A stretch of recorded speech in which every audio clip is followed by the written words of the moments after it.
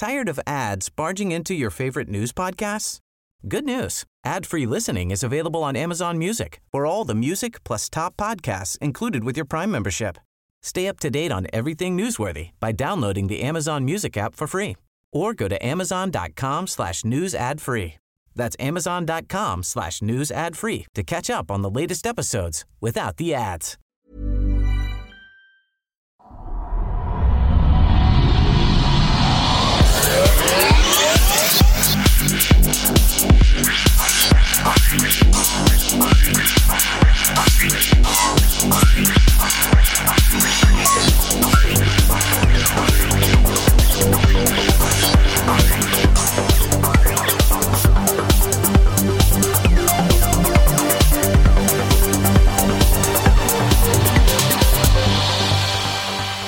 Hej och välkomna till den skeptiska podcasten Kvack som är nyheter på skeptiska. Det är program nummer 202 för vecka 48 år 2016.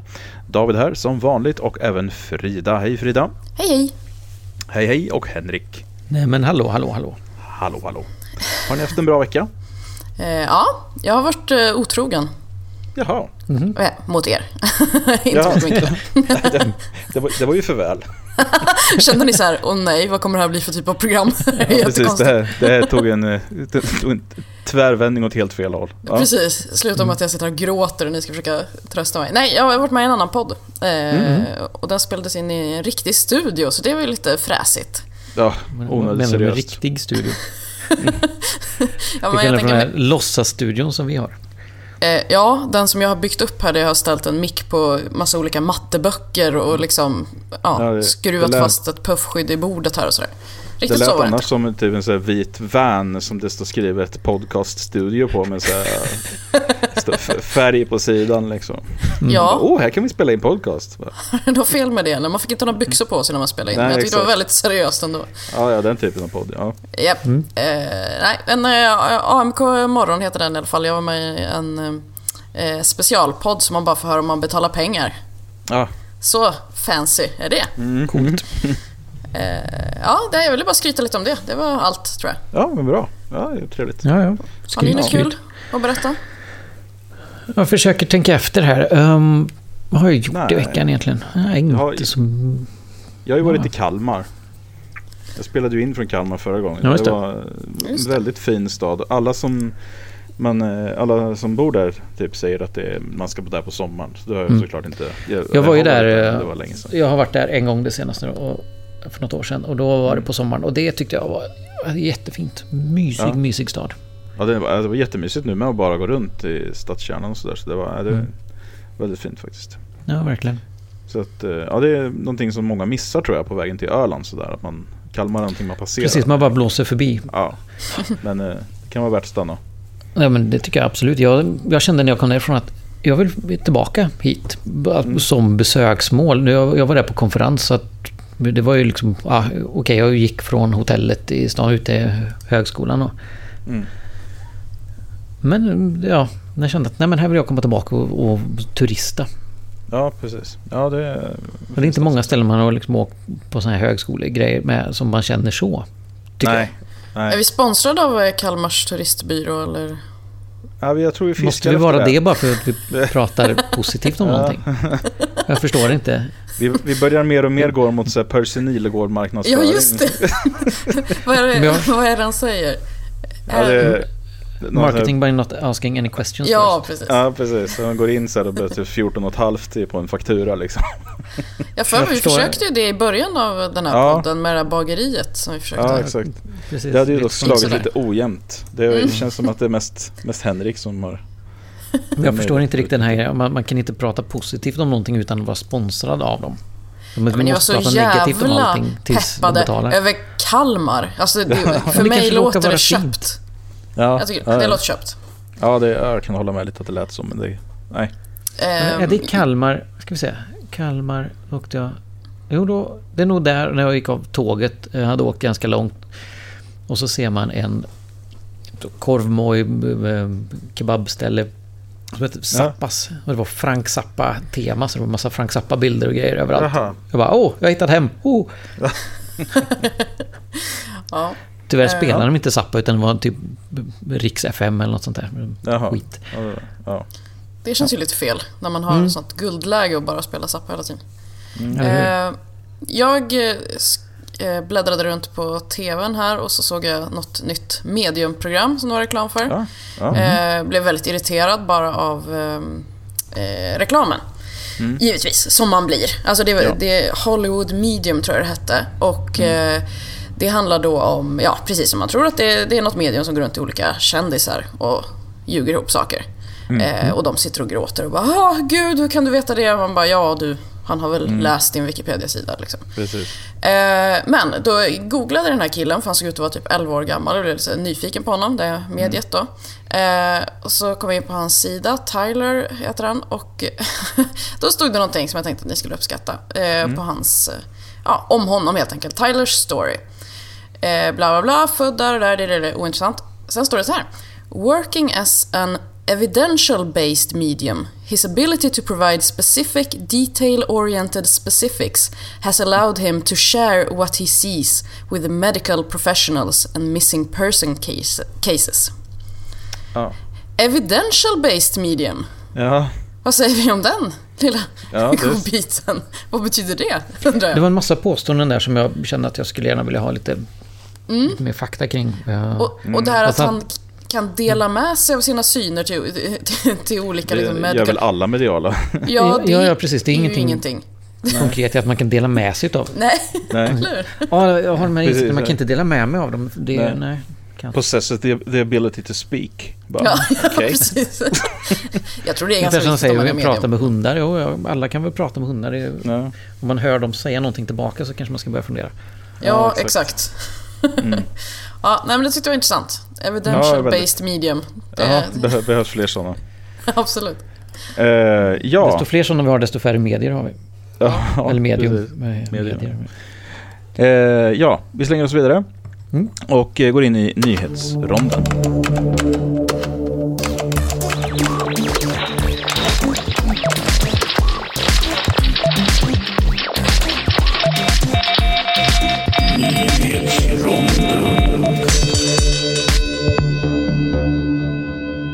Börjar i Norge för att den katolska kyrkan i Oslo har åkt på ett vite på 1 miljon norska kronor och det är framkommit att de mellan 2011 och 2014 gått igenom telefonkatalogen och lagt till katolsk klingande namn i sitt medlemsregister.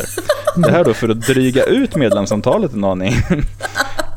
Och jag tycker också det här är mest roligt faktiskt, för det här är nog bland det mest harmlösa som katolska kyrkan har gjort. Men vad är ett katolskt klingande namn? De har tagit så här polska namn och så här tydligen. Så att namn som låter som att de kommer från länder som har i största delen katolsk befolkning. Så att, så jobbar de. Ja, det är jättekonstigt. I Texas så kommer sjukhus och andra institutioner som genomför exempelvis aborter från och med den 19 december i år att vara tvungna enligt lag att begrava eller kremera fostret, vilket enligt kritiker ställer till med enorma problem för dessa institutioner. Det tycks vara till för att göra det hela bökigare för att tillhandahålla sådana här tjänster, och ingen tycks heller riktigt kunna förklara exakt vad nyttan med den här lagen skulle kunna vara. Nej. Men snackade inte du någonting om det förut också, att det poppar upp lite såna, den här typer av lagar för att det är svårt att förbjuda abort rakt av, så istället så gör man det bara omöjligt att driva klinikerna. Precis, man satsar istället på regelverk och skyller på annat och säger att det är för kvinnans skull, det är för, man istället liksom säger då att okej, men då går vi in all in och så kör vi hygienkrav som är helt stolligt omöjliga att genomföra till exempel. Ja, precis. Och det är extremt effektivt. Det är svårt att komma åt sånt snarare än att försöka förbjuda abort. Men det är ju essentiellt vad de försöker med. Ja. Och vi har tidigare pratat om den här galna italienska kirurgen som har lovat att genomföra världens första huvudtransplantation på en rysk man. Nu ger vi oss inte in på de praktiska och etiska synpunkterna på det här, utan fokuserar på vad han tänker att patienten ska akklimatiseras till sin nya kropp med. Och det är just genom VR. Denna så kallade nya teknologi inom citationstecken. Det i sig är ju inte en helt galen det. Jag är inte alls jämförelse i varje fall med hans projekt Heaven, som galenskapen kallas. Tanken att man ska hänga upp personen, det är otrevligt, men med någon slags sele med ett VR-glasögon på för att få känslan av att befinna sig i en För den här personen är ju inte fullt fungerande fysiskt sett redan nu. Så det finns ju en anledning till att han vill ha en ny kropp. Men varför säger man huvudtransplantation? Ja, det är för att det är den minsta delen man funderar ju på. Ja, precis. Vi skulle inte ge oss in i den diskussionen. Nej, okej. Ja. Det är helt galet. Helt galet. Ja, det är lite okej. Jag ska inte ge mig in i det. Förlåt.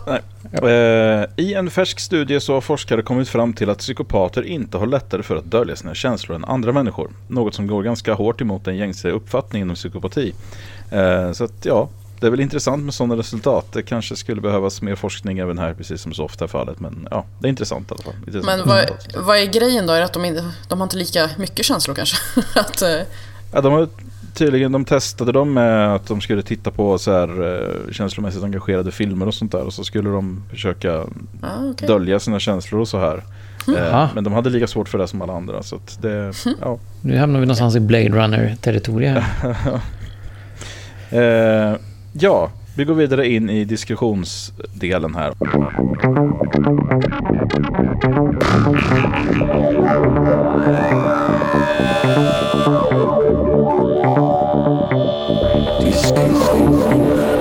Jag hittade en story här som jag tycker är lite speciell. Det är nämligen så här att i Nederländerna har de då assisterad dödshjälp. Och då är det alltså då en man som hette Mark Langedijk som valde helt enkelt då att avsluta sitt liv. Och Nederländerna har alltså haft den här lagen i 16 år. Och de kan alltså tillämpa då assisterat självmord i de fall där personen i fråga anser sig själv vara i en situation där hen är extremt lidande på ett sätt som de inte orkar med. Och det kan bero på ganska många grejer då. I Marks fall så handlade det om att han var trött på, han orkade inte leva som alkoholist längre. Och valde att han ansökte då, han levde som alkoholist helt enkelt. Och samma dag som han avlivades då, kan man egentligen säga, euthanized är egentligen vad de säger, och det är ju att avliva. De gjorde det den 14 juli i år i hans föräldrars hem då. Och samma dag så hade de varit ute och festat med kompisar och så här, och sen åkte han hem dit och så blev han avlivad. Hur gammal var han, sa du det? Nej, jag sa inte det. Jag har faktiskt kollat efter det själv här i. Det kanske står någonstans här, men jag hittade inte. Nej. Han var i alla fall äldre, men jag vet inte om de skrev ut hans ålder så där rakt av. Jag var nyfiken om han var liksom 60 eller om han var 20. Typ. Det spelar säkert in också. Sen kan jag inte ta det allt för lättsint, om man säger så, att man bara, nej men jag orkar inte med det här, utan vad som står här också, att det har pågått ett tag. Han har ju alltså försökt få hjälp i 8 år och varit 21 gånger på rehab. Men alltså det är inte bara någon som tycker att nej men jag orkar inte vara alkoholist längre. Utan det är ju något mycket mer som ligger bakom. Ja. Det här är ju på något sätt när man, för att det är mer det här som jag tycker är den mindre, alltså om man ska se det så, jag tycker egentligen då att en sån här lagstiftning, om den ska finnas, som jag faktiskt tycker är en rimlig idé. Känner man själv att man har kommit till på något sätt världs ände, va? Det är vad han måste ha känt här i sitt liv, och känt att det här funkar inte längre. Jag kan inte leva på det här sättet längre. Och har man då konsulterat, för att det är en sån här lagstiftning gör ju, skulle jag tro, att om man säger vanliga självmord, nu har jag inte sett statistik på det. Det borde finnas statistik på det här i Nederländerna. Jag har inte tänkt på det här tidigare innan jag började tänka på det just nu faktiskt. Men vanliga självmorden så att säga bör ju gå ner i samband med att det här finns. Eftersom då borde man ju kunna gå till expertis och säga att okej, jag funderar på att ta mitt liv. Ska vi göra det, eller finns det någonting annat vi kan göra? Och då är det säkerligen väldigt många som kan få hjälp där. Och de allra flesta erbjuds ju säkert hjälp. Men sen är det säkerligen ofta också så att hjälpen räcker helt enkelt inte till. Det kanske inte finns metoder för att hjälpa alla. Det gör det ju inte, det vet vi om. Alltså, just alkoholism är ju väldigt svårt. Där finns det ju inte alla svaren. Nej, precis. Och så är det nog det är ju väldigt mycket så med den här typen av åkommor. Så att, likadant med psykisk sjukdom och så. Alltså de är alltså bara förra året så var det alltså 5500 personer som avslutade sitt liv med Nederländernas lagstiftning då, med hjälp av det här assisterat självmord. Bland annat var en offer av sexuellt utnyttjande då, hur hon eller han då led av allvarlig anorexia, kronisk depression och hallucinationer. Och det är bara ett exempel då på en person som gör det här. Men det här är en bara flika in på frågan innan. Jag lyckas hitta en artikel här från Metro som säger att han var 41 år gammal. Okej. Ja. Så då är han inte speciellt gammal. Nej. Men för att när man pratar om assisterat självmord så är det i regel de här som har alltså ryggmärgscancer eller såna här saker. Man har en cancertumör i hjärnan som man vet kommer ta död på inom ett halvår. Och då är frågan inte speciellt, alltså det är ganska få som på ett rimligt sätt kan försvara det. Men så brukar det bli då att det blir svårare att försvara då, eller svårare att säga att man inte ska tillåta assisterat självmord om man pratar om såna här saker. Men jag tycker ändå inte riktigt att det är det. För att det är ändå så att man måste ändå lämna över den kontrollen till individen. För det är en kontroll som individen ändå tar. Så Mark i det här fallet då kan man ju anta hade kanske tagit sitt eget liv i alla fall. Precis. På ett betydligt värre sätt. Ja. Men det är ju precis som du säger, eller jag ser det som du säger innan, att om man har en möjlighet att faktiskt gå till någon och säga att jag vill inte leva längre. Och för jag tror att de flesta som tar sitt liv helst inte hade gjort det själv om det finns ett alternativ. En del, vi kommer inte helt komma ifrån det. En del kommer liksom göra på olika sätt. Man mår så dåligt psykiskt att man inte klarar ens av att söka hjälp. Man ser det här som en enda utväg, visst. Sen finns det de här som har något sånt här problem som säger att okej, jag vill inte leva längre. Men jag vill inte heller ta livet av mig på ett sätt som drabbar andra. Utan det här är ett sätt att göra det på som kan kännas liksom schysst, om man säger så. Ja. Jag tänker också och att för... få möjligheten att få hjälp. Alltså att man går någonstans och säger kan vi avsluta mitt liv? Och så vi prata igenom och se vad är det. Och så kanske de som kan bli hjälpta utan att livet avslutas. Men för de övriga så får man liksom gjort det på ett värdigt sätt. Som jag säger här, han var ute och festade, han somnade in fint. Vi har hört andra historier här om människor som bara liksom haft lite fest och suttit människor runt omkring. De har avslutat livet på ett positivt sätt. Inte någon kommer hem och hittar de dinglandes från en snara i taket, inte blodpölar på golvet när man kommer hem och ser det här, utan på ett bra och positivt sätt. Det är det jag tänker också, att för familj och vänners skull, att det faktiskt är någonting väldigt viktigt. Att man kan ta upp och prata om det här. För det kan man ju inte göra om man planerar att ta sitt liv i Sverige. Då nämner man ju inte det till någon. Då säger man ju det till absolut ingen. Liksom. Medans här så lyfter man frågan. Precis som du säger så kanske vissa lyckas man faktiskt hjälpa så att de inte känner så längre.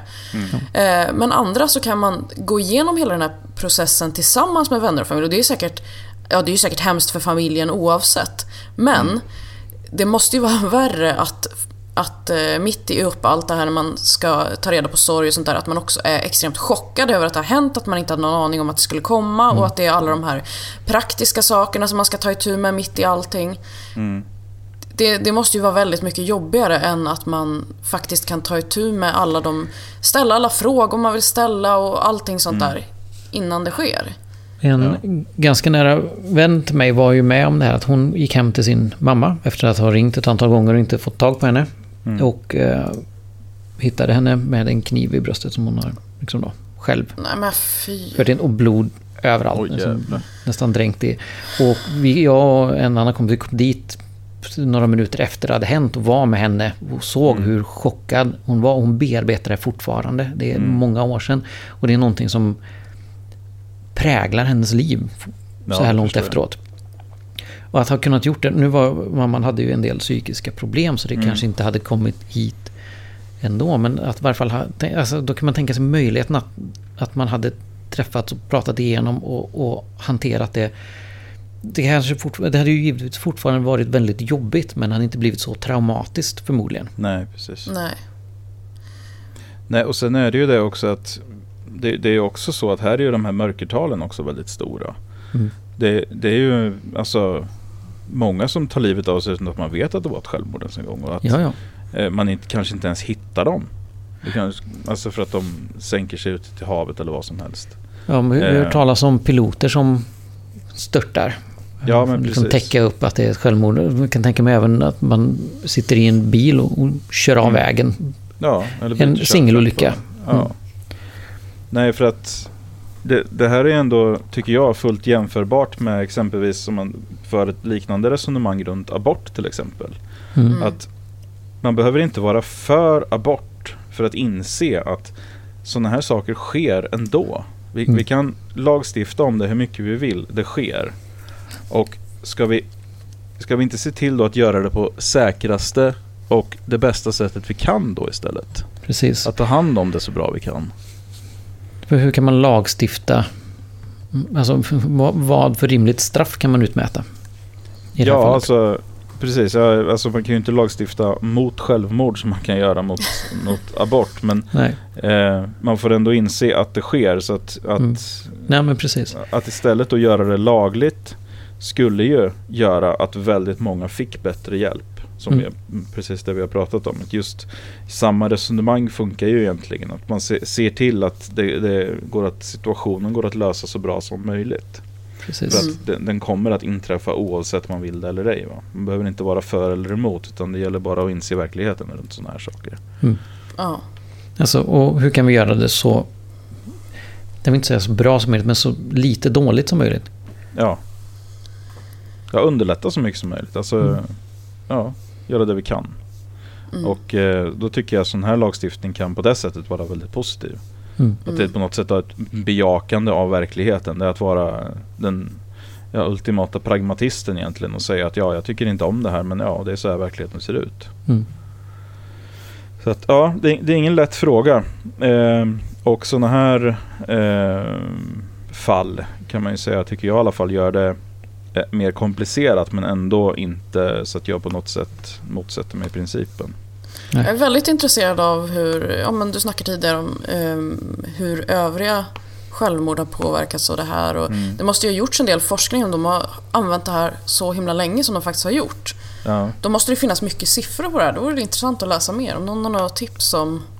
Jag kan kolla också. Jag kan kolla till nästa program om jag hittar något om det. Det borde finnas kanske. Det vore intressant. Jag kollar det. Henrik. Gravitation. Precis. Vet du att det finns... Kent-låt? Kent? Är det det du tänker på? Jag har inte lyssnat på Kent faktiskt. Nej, okay. Inte självmant i varje fall. Nej, då var det inte. Vi fortsätter med holländare. Eller ja, faktiskt. Ja. Kul. Jag säger, vad händer om gravitation bara är en illusion? De pratar egentligen om det här med svart materia. Så att ekvationerna går inte riktigt ihop när vi tittar på gravitation. Det finns mer materia. Alltså, om vi ska räkna på gravitation så borde det finnas mer materia än vad vi kan se. Vad vi kan iaktta. Vi pratar om mörk materia som avger gravitation, eller man ska liksom uttrycka det, som bör vara liksom 27% någonstans av allt som finns. Men den här forskaren här föreslår att vi inte tänker på gravitation som vi har gjort hittills. Och det är ganska revolutionärt att säga att gravitation finns inte. Han säger att det är mer som alltså jag tänker värme som en biprodukt av någonting annat. När molekyler gnuggar mot varandra så avger det värme, och man kan tänka på gravitation på samma sätt som en biprodukt snarare än en konstant. Jag ska inte påstå att jag förstår allt det här, men jag tycker att det är väldigt intressant att se hur man, när vi pratar om riktig vetenskap, när man kan ifrågasätta, man kan tänka om, man måste inte acceptera någonting bara för att det har funnits länge. Någon har haft en jättebra idé, vi har accepterat den som någonting. Så gravitation är observerbart, vi släpper någonting, det faller neråt. Vi ger det namnet gravitation. Men det finns ingenting som egentligen säger att vi inte kan titta på det på andra sätt och försöka tänka annorlunda kring det. Det finns ingen bias liksom mot det på det sättet. Det här är seriös vetenskap, det är konkret, och det kan visa sig att det här är fel också. Ja, visst. Och den är inte publicerad, den här artikeln. Alltså, där han som påstår detta då. Precis. Den är inte publicerad och godkänd, eller vad man ska säga. Nej, han har ju jobbat med det här lite, han har nu hittat lite mer saker som han tycker stämmer överens med det här. Och jag tycker att det är så intressant hela den här, oavsett vad vi inte förstår kring gravitation och kvantfysik och strängteori och allt vad vi nu kan liksom tänkas väva in i det här. Vi behöver inte förstå det för att kunna uppskatta liksom själva processen i det. Hans grej som egentligen är bara, tänk om gravitation är en biprodukt snarare än, som jag sa, en konstant. Hur förändrar det vårt sätt att se på allting? Som forskare då, om fysiker, kvantfysiker och annat anammar det här. Vad gör det? Hur förändrar det för oss vanliga människor som bara lever våra liv utan att liksom räkna på sånt där? Så förändrar ju ingenting. Sådana här teorier och så kan ju alltså låsa upp saker inom andra. Ja, för vi har haft ett stort problem. Det går liksom inte riktigt. Vi har haft jag har inte haft ett stort problem med det här. Nej, men du har klarat det bra.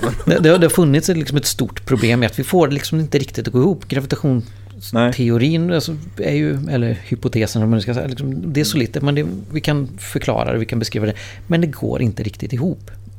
Nej, någonting precis. Stämmer inte. Vi har hittat en del olika sätt att försöka förklara det. Och här är ytterligare ett sätt då att kanske försöka förklara det. Ja, men så är det. Och det kan, precis som du säger, det kan visa sig stämma. Eller så kan det också visa sig stämma i viss del. Och så slår man ihop olika teorier och kommer fram till att man hittar en mer unifierande teori som håller bättre. Och så här. Precis, och det är det man säger, att man letar efter en ny unifierad teori kring allting. Ja. Och det är alltså, man har inte slutat leta heller, för man har inte kommit på den the one and only grej. Jag lyssnade på ett program för ett tag sedan om paradoxer. Sinius paradoxer, framförallt den gamla greken. Så jag tyckte det var lite kul kopplat till det här, man tänker lite längre. Så han skrev var liksom man bryter ner saker i absurdum, så kan man påstå nästan vad som helst. Om du vet den här med vad är det, Herkules och sköldpaddan. Om man ger sköldpaddan ett försprång och så ska Herkules springa kapten, så måste han först komma fram till där sköldpaddan var när han själv började springa. När han kommer fram dit så har då sköldpaddan flyttat sig en liten bit, och då måste han först återigen då fram till där sköldpaddan var när han var framme där sköldpaddan. Alltså, han kan ju, om man bryter ner så kan han ju aldrig komma förbi. De allra flesta av oss säger, men det är klart han kan göra, för han springer bara förbi, det är ju uppenbart. Men när man bryter ner in absurdum så och han, det är sant. Sinius stora paradox var, det finns bara en sak och den rör sig inte. Och så tänker man, det är lite löjligt, men det var ju en retorisk övning mer eller mindre. Man liksom försökte, de höll ju på att argumentera fram och tillbaka men så är det lite kul om man det har ändå tänkts där någon gång, och så nu pratar vi om strängteori och annat som nästan säger samma sak. Ja, precis. Om man drar det lite långt, men det tycker jag är jättekul. Ja, det är sant faktiskt. Men ett tankeexperiment, och sen så kommer man till någonting som, men det kanske faktiskt är så ändå. Galet nog. Det var jätteintressant i varje fall. Ja, men det är väldigt intressant, och som sagt, det kommer säkert höra mer om det, speciellt om det visar sig stämma. Så brukar det vara. Ja, vi ska gå vidare och prata lite om kränkning. Har du blivit kränkt nu igen, David? Nej, inte jag. Det ska vi snart ändra på, ska du säga. Ja, visst. Kvällen är ung. Men det är i alla fall så att det var en politiker i Skaraborg, centerpartisten Leif Walterum, som gick ut här i media. Han var med i P4 Skaraborg här i måndags. Och pratade om då att han tyckte att den här med yttrandefrihet och så är väl bra, men det ska han tyckte inte att det var uteslutet att man skulle förbjuda bilder som kränkte religionsutövare. Och han säger så här att det är egentligen onödigt med den typen av provokationer, för det leder ju inte till något positivt, säger han. Så då kan man lika gärna förbjuda det. Ja, och han tar då Lars Vilks och så här, och när Charlie Hebdo, satirtidningen i Paris då bland annat som exempel här. Okej, men han säger alltså så här: det är egentligen onödigt med den typen av provokation, för det leder ju inte till någonting positivt. Det finns väl väldigt mycket saker i vårt samhälle som är onödigt och som inte leder till någonting positivt. Till exempel svenska Hollywoodfruar. Ja. Det leder inte till någonting positivt. Det är väldigt provocerande, tycker jag, att det får gå överhuvudtaget. Men nu finns det ju faktiskt kaviar med banansmak. Där har vi en till grej. Det är ju gott. Det låter som att du har en lista på grejer. Ja, så intressant så, att du säger det. Äntligen får jag öppna mitt dokument. Head over to Hulu this March, where our new shows and movies will keep you streaming all month long. Catch the acclaimed movie All of Us Strangers, starring Paul Mescal and Andrew Scott. Stream the new Hulu original limited series We Were the Lucky Ones with Joey King and Logan Lerman. And don't forget about Grey's Anatomy. Every Grey's episode ever is now streaming on Hulu.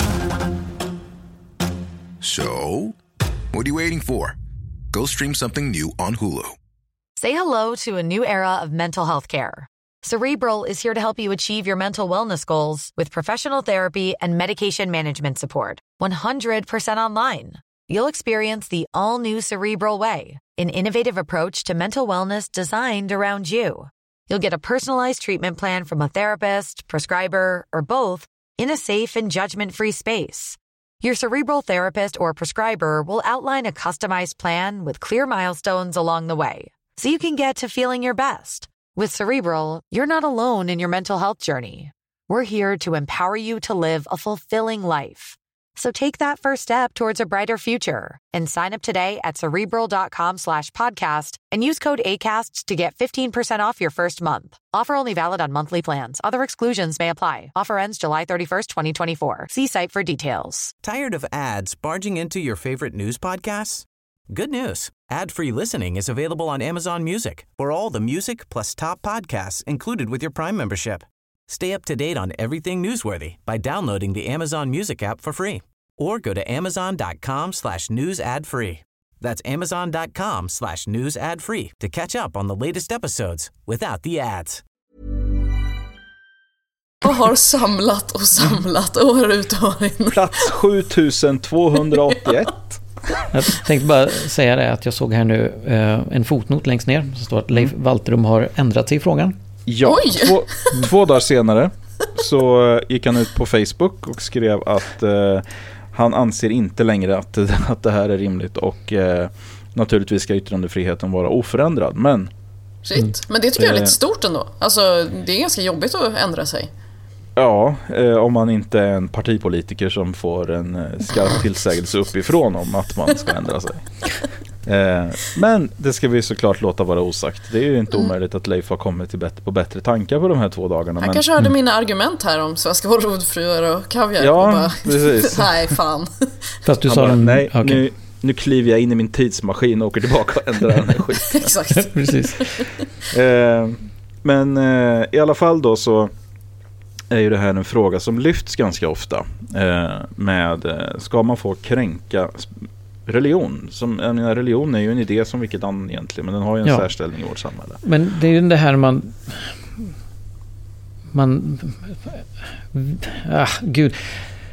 personen, alltså vi kränker inte en person när vi kränker en religion, men personer som tillhör den religionen känner sig kränkta.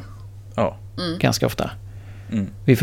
Man försöker som rita en satirbild över, så är det ju idén man gör satir över, men personerna som anammar den idén blir kränkta. Men jag skulle ändå vilja säga så att jag tar ändå inte för givet att en religiös person kan bli kränkt. Jag tror mycket väl att religiösa personer skulle kunna bli kränkta av oss också, så som vi pratar runt religion och de mekanismerna. Men den frågan man måste egentligen ställa sig är att vad spelar det för jävla roll?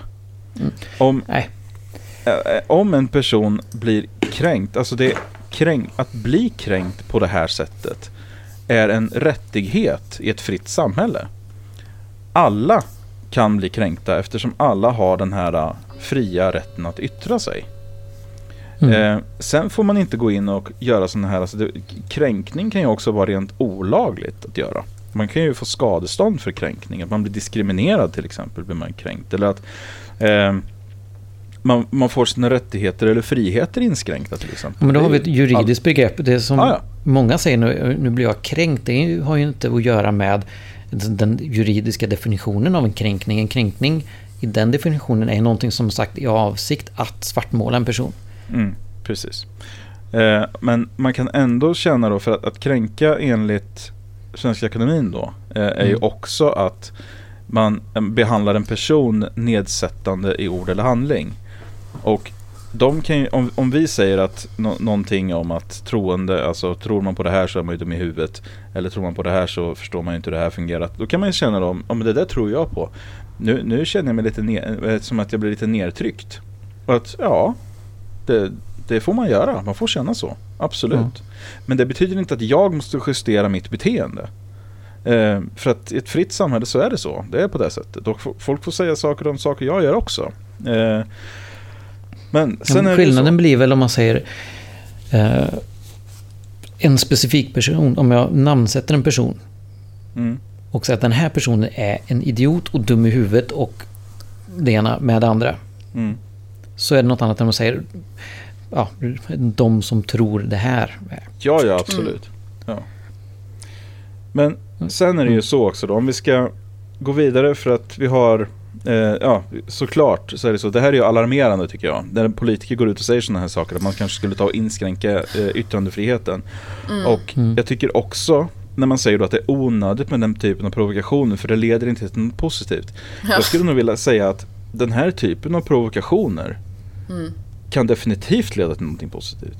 Ja. Satir, ett fritt och öppet samhälle till exempel. Det är väl ganska positivt. Politisk och religiös satir är väldigt, väldigt kraftfulla maktmedel som har använts i mediekanaler i hundratals år. Precis. Och de som har varit, de som har haft makten har alltid hatat det här. Det är bara på att se vilken rant som Donald Trump går på så fort Saturday Night Live har kört och de kör en sketch med honom, va? Alltså det är ju inte han såklart, men det är Alec Baldwin. Men när de har kört som en sketchen och han bara bla bla bla bla bla och det suger och de är dåliga och de är inte roliga. Det är för att de hatar den här typen av satir, för det är precis det Saturday Night Live sysslar med. Och makthavare har alltid hatat det. Så självklart hatar religiösa ledare och organisationer också det, eftersom det påpekar ju deras hyckleri och allt sånt här. Va? Det är så man gör med satir i regel. Så att det är klart det finns undantag där också. Det finns såklart även dålig satir, precis som det finns dålig humor. Men alltså, man kan inte förbjuda det bara för att det är satir som är riktat mot en specifik typ av makthavare. Då är man ute på väldigt hal is. För religioner och religiösa organisationer är makthavare i världen idag. Så är det bara. Jag hittade en serie här från, serie kan användas på olika sätt, men UR har gjort en serie filmer om satirteckningens historia. Det kan vara intressant att se. Jag har inte sett den själv, jag kan inte verifiera den, men det är UR, de brukar ha hyfsat bra saker. Om man vill se lite mer som vi pratar om nu med historien kring satir. Jag tycker också att det är intressant hela den utgångspunkten med att det leder ju inte till något positivt. För det första är det väldigt subjektivt. Det är ju väldigt lätt för honom att säga, det här blir ju inte något positivt. Men vi kanske har helt olika syn på vad positivt är. Och det kan väl ändå inte vara grunden för yttrandefrihet, att allt man ska säga ska i slutändan leda till någonting positivt.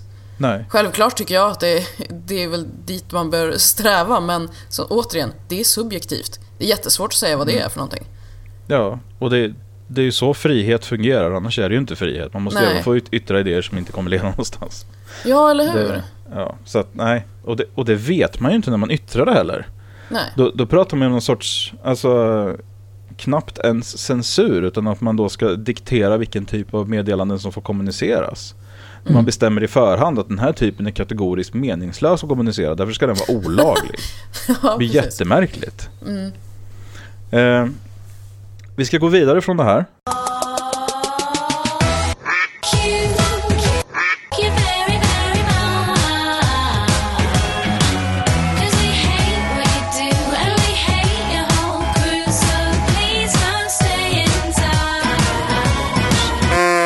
Till veckans quack-you, som kommer att bli en lite längre quack-you än vanligtvis. För att det här är inne på samma område, fast nästan lite andra sidan om myntet, skulle man kunna säga. Det är ett problem idag med kränkningar. Och den här typen av kränkningar, det vi pratade om nyss, där religiösa människor tycker att det är jobbigt att se en karikatyr, tycker jag inte är ett samhällsproblem. Vad som däremot är ett samhällsproblem, det är alla de kränkningar specifikt då mot utsatta grupper i samhället. För att jag tillhör den, definitivt är fullt medveten om den gruppen som förmodligen kränks absolut minst någonstans. Och då måste man tänka på att det är inte alla som har det så, utan det finns ganska många som är vana vid att till exempel inte kunna gå på krogen utan att någon lägger en hand på stjärten så fort man står i baren. Det har jag själv aldrig varit med om, kan jag säga. Lyckligtvis då. Ja, du har inte missat någonting roligt, kan jag säga. Nej, jag får lita på dig när du säger det. Då var det så här att under veckan så har YB, alltså yttre befäl på polisen i Södermalm, lagt ut en tweet där man har en bild på, där man skriver då: det nya tillägget till vårt anmälningssystem, ett pilotprojekt på Södermalm, och så är det en lättkränkthetsrapport som man har en bild på som man ska fylla i då.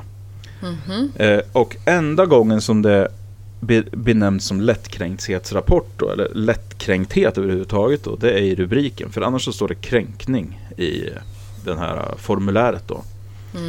Och bland annat då så krävdes en servett för tårarna, ja eller nej.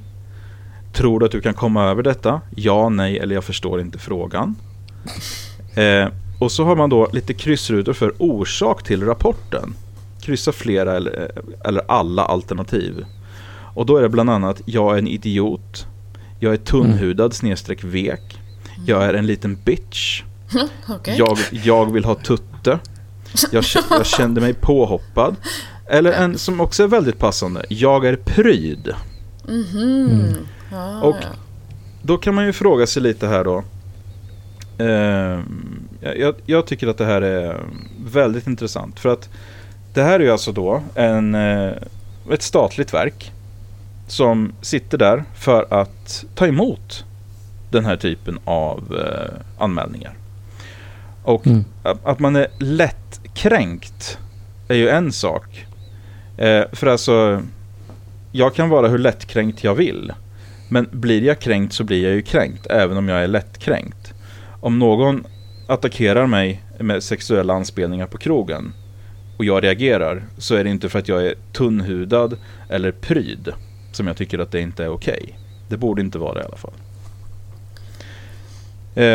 Och sen då så har de här poliserna då, de har ju tagit bort det här yttre befälet då, de två som twittrar här då, tog bort det här sen och skrev då att man skrev så här: att skämta om saker sker nog i de flesta yrken. Att folk reagerar våldsamt överdrivet på små saker skämtar vi om. Det var även där blanketten skulle förmedla. Men polisen ska inte avgöra vad som är små saker. Och de ska definitivt inte skoja på det här sättet om befolkningen de sitter där för att skydda. Nej. Och som de fick svar bland annat, så var det väldigt mycket tjejer som påpekade då att ja, så här såg min 10:e rapport ut. Min 10:e anmälan av sexuell ofredan som jag skickade in till er, som ni sen bara slog bort. Efter att ha blivit antastad till exempel. Och då känns det ju rätt roligt att de lägger lite småskoj på någons bekostnad då, att man lägger upp en lättkränkthetsrapport om man säger att man är pryd. Eller livet är bara så orättvist.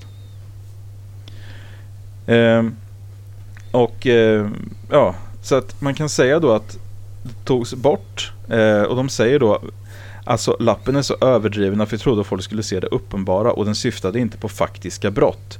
Fast den är väl inte, alltså för det första så är den så, vadå överdriven? Det är den ju inte, det. Nej. Alltså nej, jag håller verkligen inte med där. Jag förstår inte varför de tycker att den här är rolig. Och det är inte för att jag blir kränkt över den på något sätt, utan jag tycker bara för det första att den är jävligt tråkig. Och för det andra att den är okänslig. Ja, mycket av det här är ju ändå så här. Man får ju ändå upp bilden av att de tar emot någon typ av rapport och står och bara ja, krävde du en servett för tårarna eller? Det är liksom inte riktigt den inställning man vill att de ska ha. Sen får de självklart tycka att vissa, alltså det finns säkert folk som polisanmäler typ att ja, min granne fiser i hissen eller någonting. Ja, det kan man ju skratta åt då. Men att lägga ut en sån här bild på deras officiella Twitterkonto, det tyder ju ändå på viss, ja, att de inte förstod att de skulle få de reaktionerna. Det gör mig lite nervös om jag säger så. Ja, och det här går ju då vidare, för att sen har vi då en Christer Thelin som i SVT Opinion går ut. Han är före detta domare och ledamot av FNs kommitté för mänskliga rättigheter, ska vi komma ihåg här då. Oj. Okay. Rubriken på hans debattartikel här är "Vuxna ska tåla skämt, väx upp". Oj. Och så han skriver så här: senast igår, då Twitterkontot YB Södermalm fick löpa gatlopp efter ett mindre lyckat försök till att skämpa på Twitter. Mycket av de postmoderna normkritiska och identitetspolitiska föreställningarna har kommit från den amerikanska universitetsvärlden och så småningom reciprocerats hos oss. Rätten att slippa bli kränkt innefattar i denna idévärld helt enkelt att slippa bli emotsagd. Men det var väl inte det handlade om, eller? Nej. Och då säger han ingen tål skämt i de lättkränktas land. Och så säger han så här att en generation unga som vant sig vid en auktoritetslös och oemotsagd tillvaro ser det mesta som en kränkning. Men ett skämt är ingen kränkning, även om det är dåligt eller smaklöst. Ja, men det här är något annat. Ja. Det här är som man som råkar ut för någonting som är inte enligt normen det som män råkar ut för. Oavsett vad det nu är i den här, det är svårt att vara i en situation där man har blivit utsatt för våld i nära relation eller annat, så är det extremt svårt att för det första bli tagen på allvar. Det skämtas. Det är en man som blir slagen av sin fru eller sin flickvän. Det är ett skämt. Ja, det är ju en scen i en komediserie liksom. Ja. Precis, och det skrattar folk åt. Och att då vara i den situationen gör att man har svårt att försöka nå ut för det första. Om man då gör det och möts av någonting sånt här eller någonting annat som också då på något sätt fortsätter förlöjliga eller lite annat säger att nej, men du kan ju inte bli utsatt för det här, för du är ju man. Det är ju du som utsätter folk för det här. Alltså det här är en del i en mycket, mycket större sfär av saker som gör det otroligt svårt. Ja, nej men så är det ju. Det är ju så här, du är tunnhudad vek, du är en liten bitch. Ja, whatever. Du ska vara man, du ska klara av det här. Men en kränkning, även om alltså en sån här kränkning som kräver att man går till polisen och anmäler på ett eller annat sätt. Och så bara att se det här, även om någon säger det som ett skämt och menar någonting helt annat, så är det ett nätverk av mycket annat. Som är ytterligare en sak som gör att det skapar en miljö som inte är bra. Ja, och det är väl lite grejen med den här lättkränkthetsrapporten är ju att den adresserar ju ingen specifik händelse.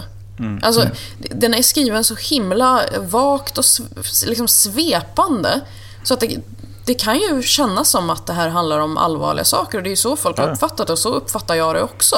Men jag tycker ändå, det är roligt att den här Christer Thelin skriver i slutet att tåla påpekanden, tillsägelser och få mothugg, raljanta eller ej, är att vara vuxen. Så, väx upp oavsett ålder. Okej. Inte det så det här handlar om. Folk, nej, men att folk då påpekar, ger tillsägelser och mothugg till de här poliserna. Då ska väl poliserna kunna vara vuxna och ta det också, eller? Christer Thelin ska väl också kunna ta det, eller? Det blir liksom så jävla dubbelt. Ja. Vad menar han egentligen? Det är det här som är nog min huvudsakliga poäng faktiskt. Som Oj, förlåt. Nej, absolut inte. Det är jättebra. För att det är lite så här. Det här har diskuterats. Alla de här artiklarna har lagts upp. Folk sitter och vad bra. Här sitter någon och svarar på de här extremfeministerna som sitter och skriker och högt och blir kränkta för allting. Det jag frågar de här personerna, de som är mest aktiva i såna här diskussioner, är: oj, vem har blivit kränkt? Kan du peka på en enda person som hävdar att de blivit kränkta av det som UB Södermalm gjorde här? Ja. Nej, ingen använder det ordet utom de som gnäller om de som reagerar på det här. Ja. Så att det här har blivit ett slagträ. Att hävda kränkthet, att måla upp den halmgubben, har blivit ett slagträ för att kväva opinion mot den här typen av beteenden. Och vilka är det? Jo, det är män som skyddar män, som det alltid är egentligen. Och så kliver då före detta domaren och talar mot ledamoten av FNs kommitté för mänskliga rättigheter, Christer Thelin, skriver in till SVT och säger att det är synd att de här poliserna backar. För att ingen tål skämt i de lättkränktas land. Men vem fan är det som är lättkränkt? Han känner sig nödgad att skriva en debattartikel om det här till SVT för att poliser har tagit bort en tweet. Ja, det är vad han känner sig att han måste göra. Och han säger också då att det här handlar om en generation unga som vant sig vid en auktoritetslös och oemotsagd tillvaro, som ser det mesta som en kränkning. Vita äldre män är de absolut minst motsägelsetåliga och tunnhudade jävla människorna som finns. Säg emot en äldre vit man och se vad som händer.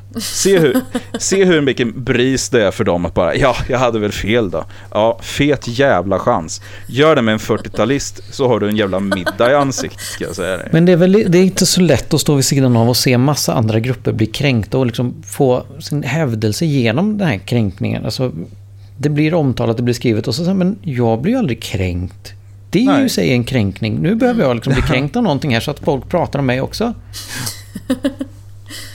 Ja, men alltså det är så fascinerande att på något sätt då hävda att allting är kränkningar. När det finns saker som är kränkningar. Det finns ganska många saker som är kränkningar. Som till exempel om man inte får ett jobb för att man har fel efternamn. Att man blir tafsad på krogen för att man klär upp sig och har satt sin citationstecken fel kön. Och alla sådana här saker, det finns sådana kränkningar. Men att säga då att blir det kränkt bara för att man säger ifrån, det är ju rent larv. Och det är inget speciellt bra slagträ heller. Jag frågade en person på en Facebook-diskussion för ett tag sedan, som hävdade då liksom att jag tyckte inte alls att det här med kränkningar och så kunde han då i det här fallet då inte förstå överhuvudtaget. Och då, jag kände inte han överhuvudtaget, så jag frågade bara, jag antar att du är en heterosexuell cisman helt enkelt då. Ja, absolut. Så du tänkte så här att okej, men då föreslår jag då, om du kan föreställa dig då 5 stycken 70-åriga män som på krogen inte kan låta bli med att ta på din stjärt, stryka dig på ryggen och kanske till och med stoppa in något finger eller så i din mun när du står och försöker beställa din drink. Ja. Skulle du tycka att det var okej? Nej, fy fan vad vidrigt, fick man ju tillbaka då. Exakt. Fy fan vad vidrigt. Och att då inte kunna förstå utan att få det förklarat för sig som man skulle kanske, nu skulle jag inte förklara för en 5-åring. Jag skulle inte ge det exemplet för en 5-åring. Men du bara, Niklas, nu ska jag pappa lära dig lite här. På samma nivå i alla fall. Ja. Nej men absolut. Det är det som är så roligt. Jag tänker att de som håller på och delar den här artikeln, den här vuxna ska tåla skämt, växa upp. Jag vet ju att de blir glada bara de läser rubriken. Och så ser de lättkränkningsrapport. Jaha, nu har folk rasat. De behöver inte ens läsa artikeln, de förstår direkt. Jag håller med om det här, man ska tåla skämt. Och sen på julafton när det klipps lite i Kalle Anka, då jävlar. Alltså man måste ju tåla skämt, men man behöver inte tåla att det ska klippas i en tecknad serie. Det är ju något helt annat. Man behöver ju inte tolerera en attack mot kulturarvet. Nej, precis. Ja. Nej, så att jag tycker att den här veckans Quack You som sagt blev lite längre än vanligt. Men den går dels till Yttre befäl Södermalm för att de inte förstår faktiskt vilken position de har och att det är någonting som de faktiskt måste värna om. Och sen också då till Christer Thelin för att han anser av någon märklig anledning att hans åsikt i den här frågan är jätteviktig, men det är den faktiskt inte, Christer. Så Quack You Christer och Quack You till Yttre befäl Södermalm. Jag tycker jag var kränkande sagt mot Christer där och dig. Ja. Riktigt taskigt.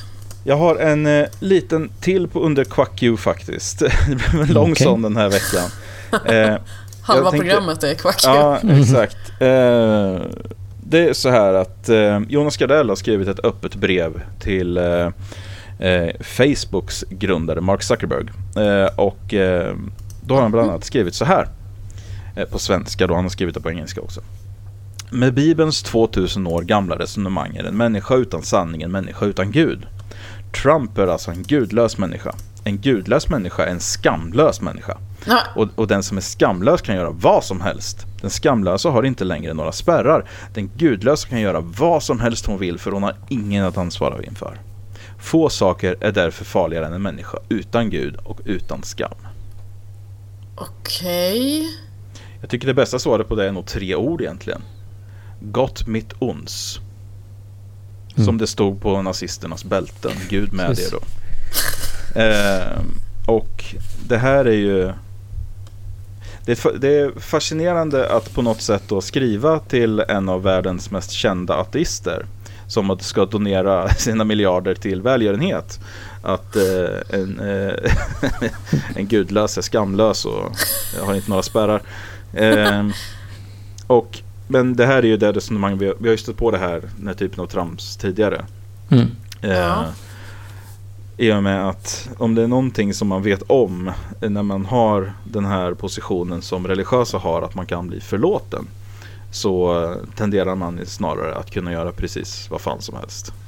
Har man inte den möjligheten att bli förlåten, utan har vi så att säga då bara varandra, så tenderar man kanske att bli lite mer ödmjuk inför detta faktum. Ja. Så att jag säger Quack You till Jonas Gardell för den här otroligt insiktlösa. Ja, det här var helt sjukt. Säg att den har typ 14 000 delningar. Jag har inte sett den överhuvudtaget. Det är konstigt att man kan skriva en sån här text i Sverige. Det var visserligen ganska lång. Folk kanske inte läser så länge. De bara, men det är Jonas Gardell, det håller jag med om. Delar liksom. Det låter bra. Ja, sen var det ju mer han skrev än sådär såklart. Det var som du sa, en ganska långt brev, så att annat han skrev var bättre än sådär, men jag tyckte det där stack ut för våran del i alla fall. Sen har jag faktiskt en 1000 kvack också. Det är Amanda Leander som har skrivit i SVT Nyheter 24. Och hon är en reporter där och har lagt upp en artikel om en krönika snarare om här är 5 anledningar att absolut inte vaccinera ditt barn. Jag tror att det här kommer från The Onion. Jag känner igen det. Och hon har till exempel som nummer 1, du gillar inte ditt barn så mycket. Den är ganska bra. Det är den typen av artikel då, att man hon är egentligen för vaccination, kan man ju säga.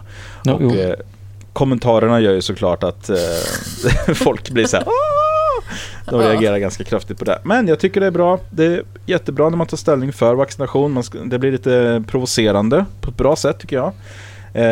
Tankeväckande förhoppningsvis för vissa, kan man i alla fall hoppas, som sagt. Och 1000 kvack Amanda Leander för den, att hon slog ett slag för vaccination helt enkelt då.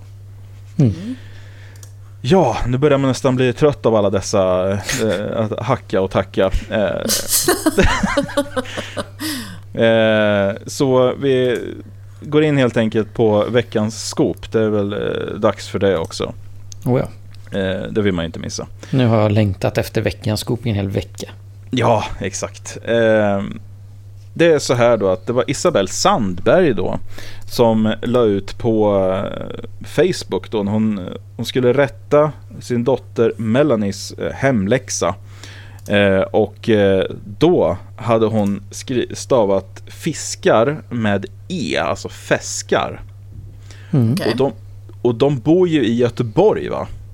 Mm-hmm. Så det är det här som är det fantastiska här, att hon har skrivit som hon säger ordet. Gud, vad tokigt. Som barn inte så... gör. Precis. Ja. Så att det var det som var nyheten, och det här har vi fått en film om, faktiskt en ganska stor också artikel. Film också. Ja, det är en film och en stor artikel om att och det ja, det heter ju dessutom också Feskekärka. Feskekärka, ja, precis. Så ja, det är väl inte jättekonstigt. Nej, det är faktiskt inte jättekonstigt. Det är veckans scoop helt enkelt. Ja. Ska vi gå vidare och avsluta med en insändare kanske? Ja, men det tycker jag. Det låter som en jättebra idé. Så här står det. Vi är några och blir bara fler och fler som inte mår bra av strålning från wifi. Därför handlar vi där det finns så lite wifi som möjligt. Om Vänersborg bygger ut sitt wifi-nät får vi problem med var vi ska handla. Biblioteket kan vi tyvärr inte gå till längre. Men vi hoppas det kommer finnas några wifi-fria zoner i centrum framöver. Underskrivet av mindre strålning, bättre hälsa. Förbjud radioapparater. Förbjud solen. Ja, den är jävlig. Ja. Jag blir så matt av det här. Jag tycker Ja. Ja, men alltså det är fascinerande med såna här grejer, att förr var det, jag upplever inte att det är lika mycket nu det här med mobiltelefoner. Nej, för att just det. Utan de som blev sjuka på det här sättet förut blev ju det av mobiltelefoner. Och sen försvann det lite och så blev det wifi som blev skruvat. Ja, men det beror på att man kunde köpa såna små klistermärken som man kunde sätta vid antennen på mobiltelefonen som tog bort all strålning. Ja, det förklarar ju saker. Ja, och så nu så har man säkert byggt in det i telefonen eller någonting. Ja. Säkert bra. Men nu, det är så fascinerande då att så här, typ 95 när en person på 10 000 hade en mobiltelefon, då var det ett enormt samhällsproblem. Nu när alla går runt med typ 2 telefoner så stör det ingenting alls, men de här förbenade wifi-näten, det är de som gör att det sticker i njuren. Jag vet inte hur det känns. Men ja, nej, det är fascinerande. Men ja, mindre strålning, bättre hälsa. Ja, kanske. Det var inte strålning alla. Ja, precis. Ja, inte wifi i alla fall. Men vi är väl klara för den här veckan då? Vad säger ni? Ja, det tycker jag. Det är väl lika bra. Då säger vi hej då från David. Hej då från Frida. Och hej då från Henrik. Hej då.